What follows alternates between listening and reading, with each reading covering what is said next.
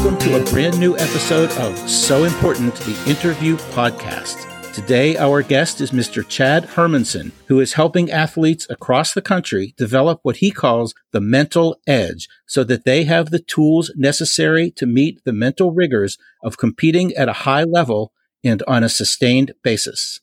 Chad saw a gap in how we train our athletes and developed the Mental Edge program to help fill that gap. But there's more to the story here.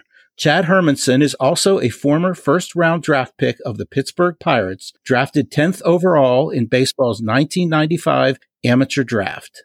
A standout athlete, Chad was expected to fill the shoes of Pittsburgh icons such as Andy Van Slyke and even Barry Bonds. This was a lot of pressure, and while Chad excelled throughout his minor league career, he was never quite able to meet the expectations that were placed on his young shoulders. By 2004, he was no longer playing baseball and working as a scout for the Los Angeles Angels. Chad's story, though, is an inspirational one. And Chad was not the first and certainly won't be the last projected franchise savior who simply didn't pan out. What makes Chad's story compelling, however, is how he translated that experience into his current work, and that's what we're going to talk about today.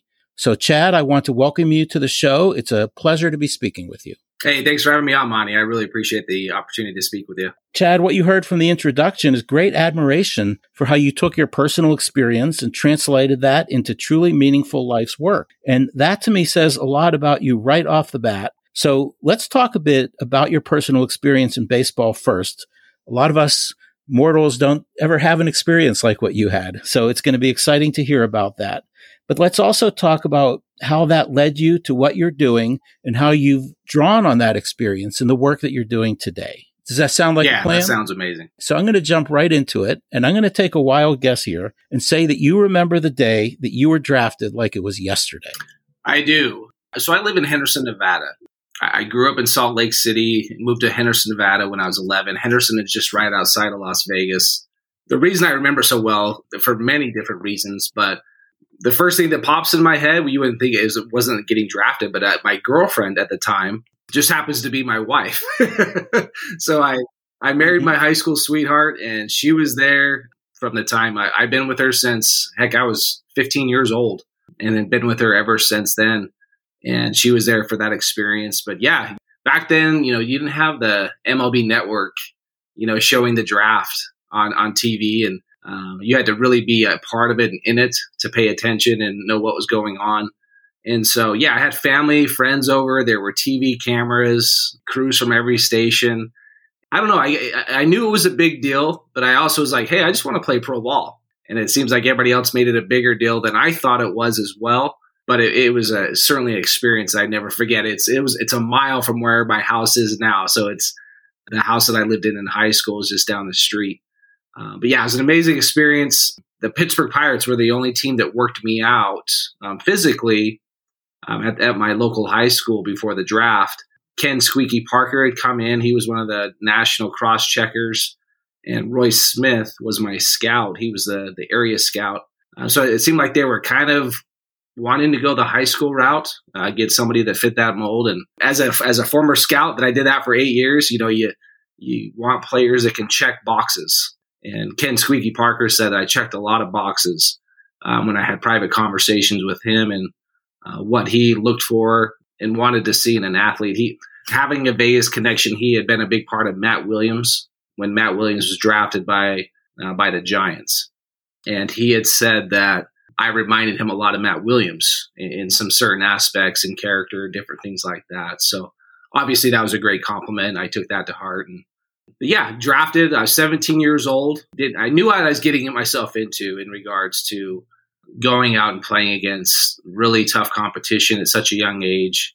Just wanted to become a pro, as quickly as possible. So that was what I did. Got out to Bradenton, Florida, where the Pirates play, and started that journey. Drafted as a shortstop, as many Pirate fans know, and I just remember the hot, long days in Florida in rookie ball.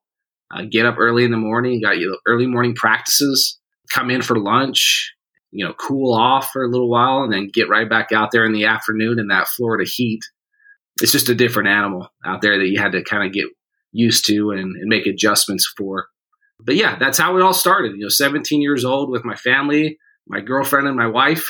My wife turned into my wife, and it was quite an interesting journey along that way. You had a pretty stellar minor league career. You had at least 20, 25 home runs every year, I believe. Yeah, that's kind of what set me apart from the shortstop prospects, coming up in the mid 90s and late 90s was my hit and power tool. My defense in regards to throwing accuracy was way behind, probably a solid to above average arm on a scouting scale, but had very poor accuracy. I tried working on it. We tried fixing some things. Nothing really seemed to work. I do think it was a big mental hurdle and mental block for me. It got to the point where it wasn't very fun for me, but I was still hitting. So I was able to, at a young age, still separate the defense from the offense. And then, of course, the story goes, I said, hey, I've had enough of this. I want to play center field. That's kind of where I truly feel I belong anyway, and where I think I'll be the most successful. And they said, okay. Next day I was out in center field, and I did that for a few weeks. And then I think I spent the last 3 weeks or so with an experiment of trying to, well, if you can't play short, maybe we can try you at second. The names Ryne Sandberg and Jeff Kent kept coming up. These are Hall of Fame players, that you're getting compared to. And it just kind of always felt like I don't belong in the infield. This was, I guess, about AA, yeah. Right? And here they were starting to talk about Ryne Sandberg and make comparisons on that level. Is this when you started to think there's a lot of expectations that are on me right now? Yeah, that's when it started to come. I'm 19 years old. I'm playing, with guys that are 3-4 years older than me. I was cool with that in regards to skill and talent level. The numbers speak for themselves on what I was able to do and accomplish. But from a mindset standpoint, I wasn't quite there. And everyone tells me, like, hey, dude, you're not giving yourself enough credit for how well you were able to handle all this stuff and the expectations. But I also look at it too, like, well, I wasn't doing anything to get better, in regards to mindset and having a way to a coach.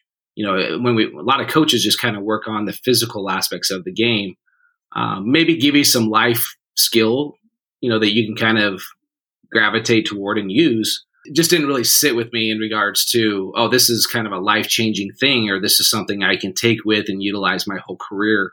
And so that kind of led me to start thinking was maybe I need to work on my mindset and my game.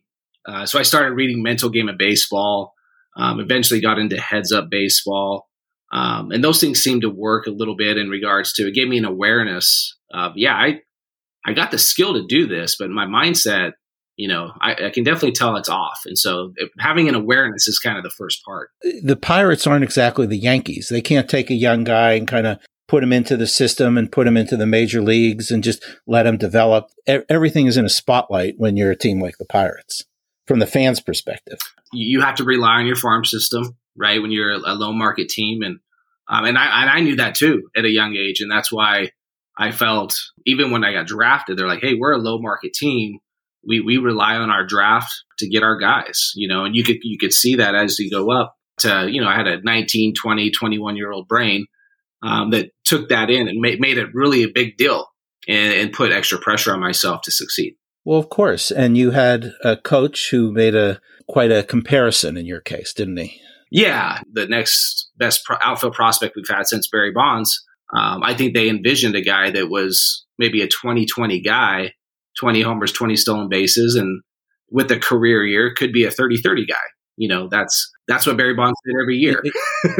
You had a coach who said, oh, Chad Hermanson, he walks on water. Yeah, that was after a rookie ball. My first 2 games, I went 7 for 8 in my first 2 games. Had just a outstanding start with I think a home run or 2, a couple doubles, played some really good defense. And my manager's just like, wow, this kid's 17 years old and he's doing all this. I've seen a lot of players come through here. And again, I kind of laugh at that, but it's also like, wow, that's a big compliment to say that. And at the same time, unfair as well. But you let it roll off your sleeves, and at the same time, I can understand from a fan's perspective in Pittsburgh, wow, this guy must be really, really good. And I had those numbers to back it up, but at the end of the story, it didn't all match up. Well, I'll bet another day that you remember is the day you got the call. I spent 2 years in AAA in Nashville, had 2 really stellar seasons and was settled in center field. and hit 60 homers in 2 years out there. Was playing really well. Very confident in what I was doing growing up as a 20, 21-year-old and ready to roll. Never been so confident in my game. Gave my call to the big leagues from Trent Jewett. September call up. I went up with Aramis Ramirez, who already had some time at that point. But, the future was coming, right? Myself, Ramirez, Abraham Nunez, Chris Benson was already there, Jimmy Anderson. I was super excited. Get there, Three Rivers Stadium. Never been to Pittsburgh before, so it was exciting. I get to my locker. There's already media, cameras are there already. I'm like, oh, okay, this is interesting. And one comment that kind of I always remember this comment, and it was one of the writers from the Post Gazette that had been there for a really long time, I think. And he said, "What took you so long to get here?" I'm very cordial and talk to people. I'll talk to anybody, the reporters and all that stuff. And I was like, okay, so this is what reporters are like. This is my first kind of taste of a negative vibe and negative energy. I'm like, well, what else do you want? So that was another piece, right? That was like, I guess there's people that thought I should have been up here earlier, in which your mind, right? Your mind and your thoughts take that information in. And then how do you react to it? And that's something I've always kind of thought about. So it's no secret that things didn't pan out. I don't think we need to dwell on that and go year by year. What I would love to hear is your perspective now when you think back on that about why things just didn't pan out. And I think that gets to some of the issues we're going to talk about in a few minutes. Yeah. No, there's a lot of things that happened in between, the story of the swing change, my second day. I wish I could have, if I was going to fail the way that I felt like I would have gone with 100% confidence at the plate. And so the swing changed, ruined my confidence. It ruined my mindset and my approach. And I didn't trust myself enough to with what I'm doing, I can go out and be successful at the big leagues. The way I was thinking, this information was given to me. No, you can't hit like that here.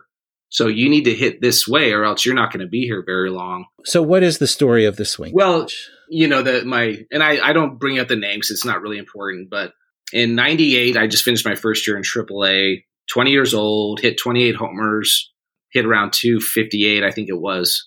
Pretty good year. Had a lot of strikeouts, though, which as one does, right, when 20 years old in AAA.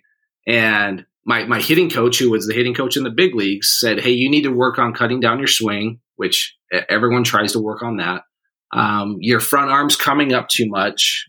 I'd like you to get more direct to the ball, down and through it. That might be able to help you do that.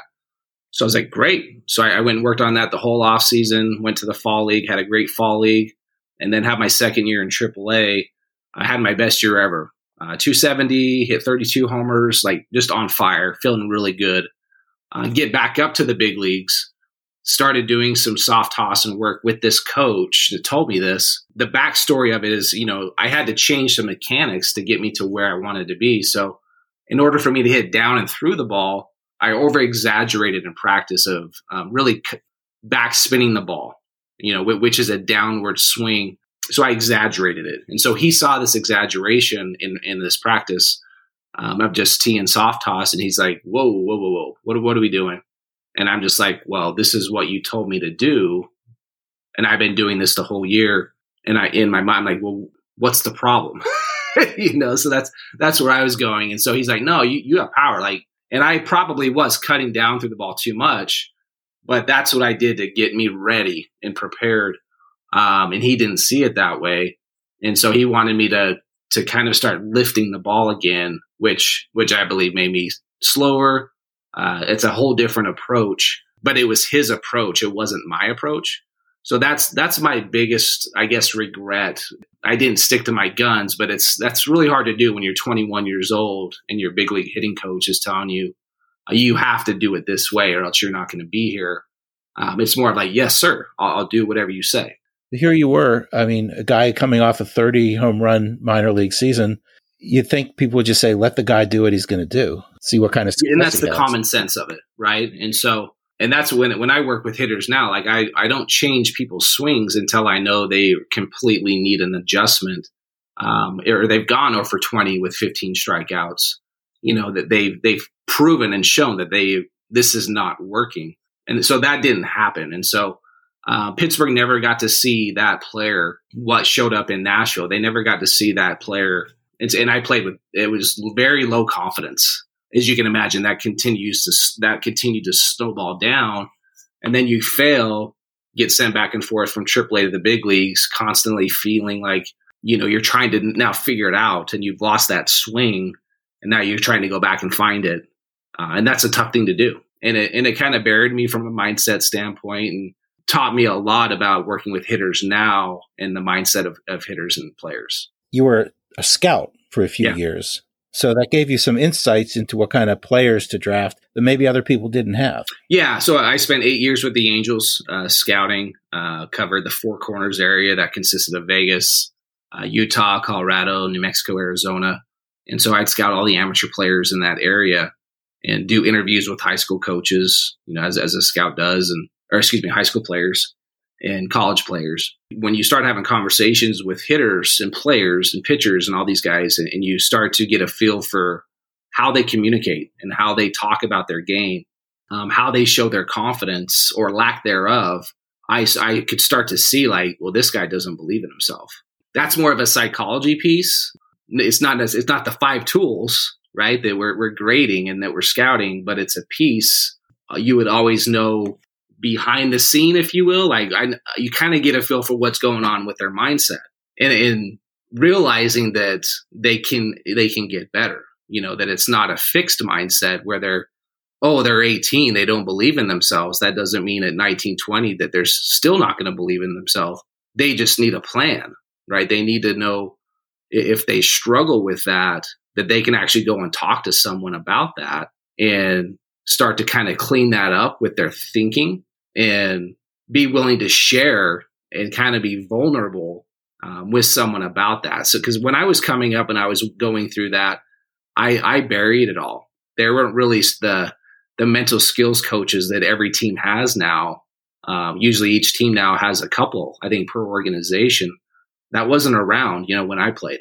So we just relied on mental toughness ourselves and trying to figure it out. So that sounds like a perfect segue to getting us to where you are now, because it's clearly you've thought about these things and you thought about how to develop what you call the Mental Edge program, where you're applying some of the principles that we've just been talking about. Yeah. So when I was scouting, I would always do hitting lessons in the off season. And I started to just kind of notice and observe, the way their actions were, their body language, the way they were talking to themselves when they didn't do well. And then you could just see like kids need to work on this stuff, and so I actually created a program that they were videos. They were, because I'm still scouting. I'm not going to have time to talk to kids one-on-one. So I'll try to create some videos that they can just watch, kind of like a YouTube channel. During my experiment with that, I came to find out and talking to more parents that, those videos they're fine. They're great, but that might not relate exactly to what my kid's going through. So I came to find that it has to be one-on-one because they're going through a certain specific thing, and that thing needs to be addressed. They can tell me what's up, what's their hurdle, where's their mindset at. And really my Mental Edge program consisted of my experiences, life coaching that I study, obviously mentoring, EFT tapping, which is emotional freedom techniques tapping, which is becoming more and more popular with helping in releasing anxieties of life, and when it comes to athletes, it's performance anxiety. Do you work exclusively with athletes? It is now turned into a range of people, and that range is parents. I work with a couple parents that they didn't realize they were trying to live through their kid, and they're way overbearing. I call it's the term that I've learned from different psychologists I've spoken to is it's interference, where the parents become interference for their child and they're not even realizing it. For example, I just had a conversation with a 10-year-old. I'm working with 9 and 10-year-olds. That's how young this goes. And the father had contacted me. He's like, hey, I heard you're working and doing helping kids with performance anxiety. My kid has this, is scared to death to fail. Can you help him? I said, absolutely. Let's start talking. So I get on the phone with this 10-year-old, and as we start to have a conversation, and it's like, kind of tell me what's going on, he starts to get very emotional and starts to break down. And as you can imagine, goes on to tell me, I'm scared to death to fail because of what my dad's going to do. And not like physically hurt me. Maybe it's verbally, and feels like he's letting his father down, he's in his 10-year-old little brain, right? Of how he's interpreting everything. And he doesn't know how to let go of that or release that. And that was a conversation I had to have with Dad. Like, hey man, you're the interference. And so there was a lack of awareness there from the parent. And he's like, wow, I guess I didn't even realize that. So it's helped him realize this is too much for my kid. I can help and do my thing as a dad, but where's the line to expecting this perfection from my little 10-year-old? So with the parents, but even more with the kids, you get to see a change. You get to see a difference that you're making. The running joke within my family and my wife, because we have such a good relationship, she's like, maybe you were supposed to suck in the big leagues. We consider ourselves God-fearing people, religious folks that love my Lord and Savior, Jesus Christ, and always about helping others. And so when you're in a position to help others and really see some quick results and the quick results are in regards to more of the EFT tapping portion of it, even though it's called mental edge, it's really like mental and emotional edge. I think that there's definitely components of that, because we all have our emotions that we go through as humans every day. And a lot of our emotions can be through trauma. The tapping portion of it helps with so many aspects of our life. I call them mental bricks, mental hurdles, but it's also emotional bricks that we carry within ourselves. If we're composed and made of energy, we have these blocks in our body that don't allow us to perform in life how we really want to. I think it's an extraordinary story. It would be very easy to be discouraged from your experiences, but you found a way to really turn that into a positive and build on it. Obviously, you gave it a lot of thought and you developed a program and you're helping people. And on that note, it took me years of, I buried a lot of it. And there's a lot of emotional stuff that goes along with that. Anger, disappointment, frustration, all these things that I had within myself. And it was my own personal work I had to do with my coaches, so I really believe everybody needs a coach to help walk you through things and can give you different perspectives, show you a different awareness, and some just different set of eyes, right? Which is that perspective to help you work through that stuff. It's been really rewarding and gratifying working with kids, seeing results really quite quickly. It's been fun. Well, I will put links in the show notes. Probably the best thing to do is just email me if you want more information. My email is chad@legacysportsclubhouse.com. Thank you very much for being my guest today. This was a wonderful conversation. I appreciate it, Mike. Thanks for inviting me. Absolutely. Thank you so much. Take care.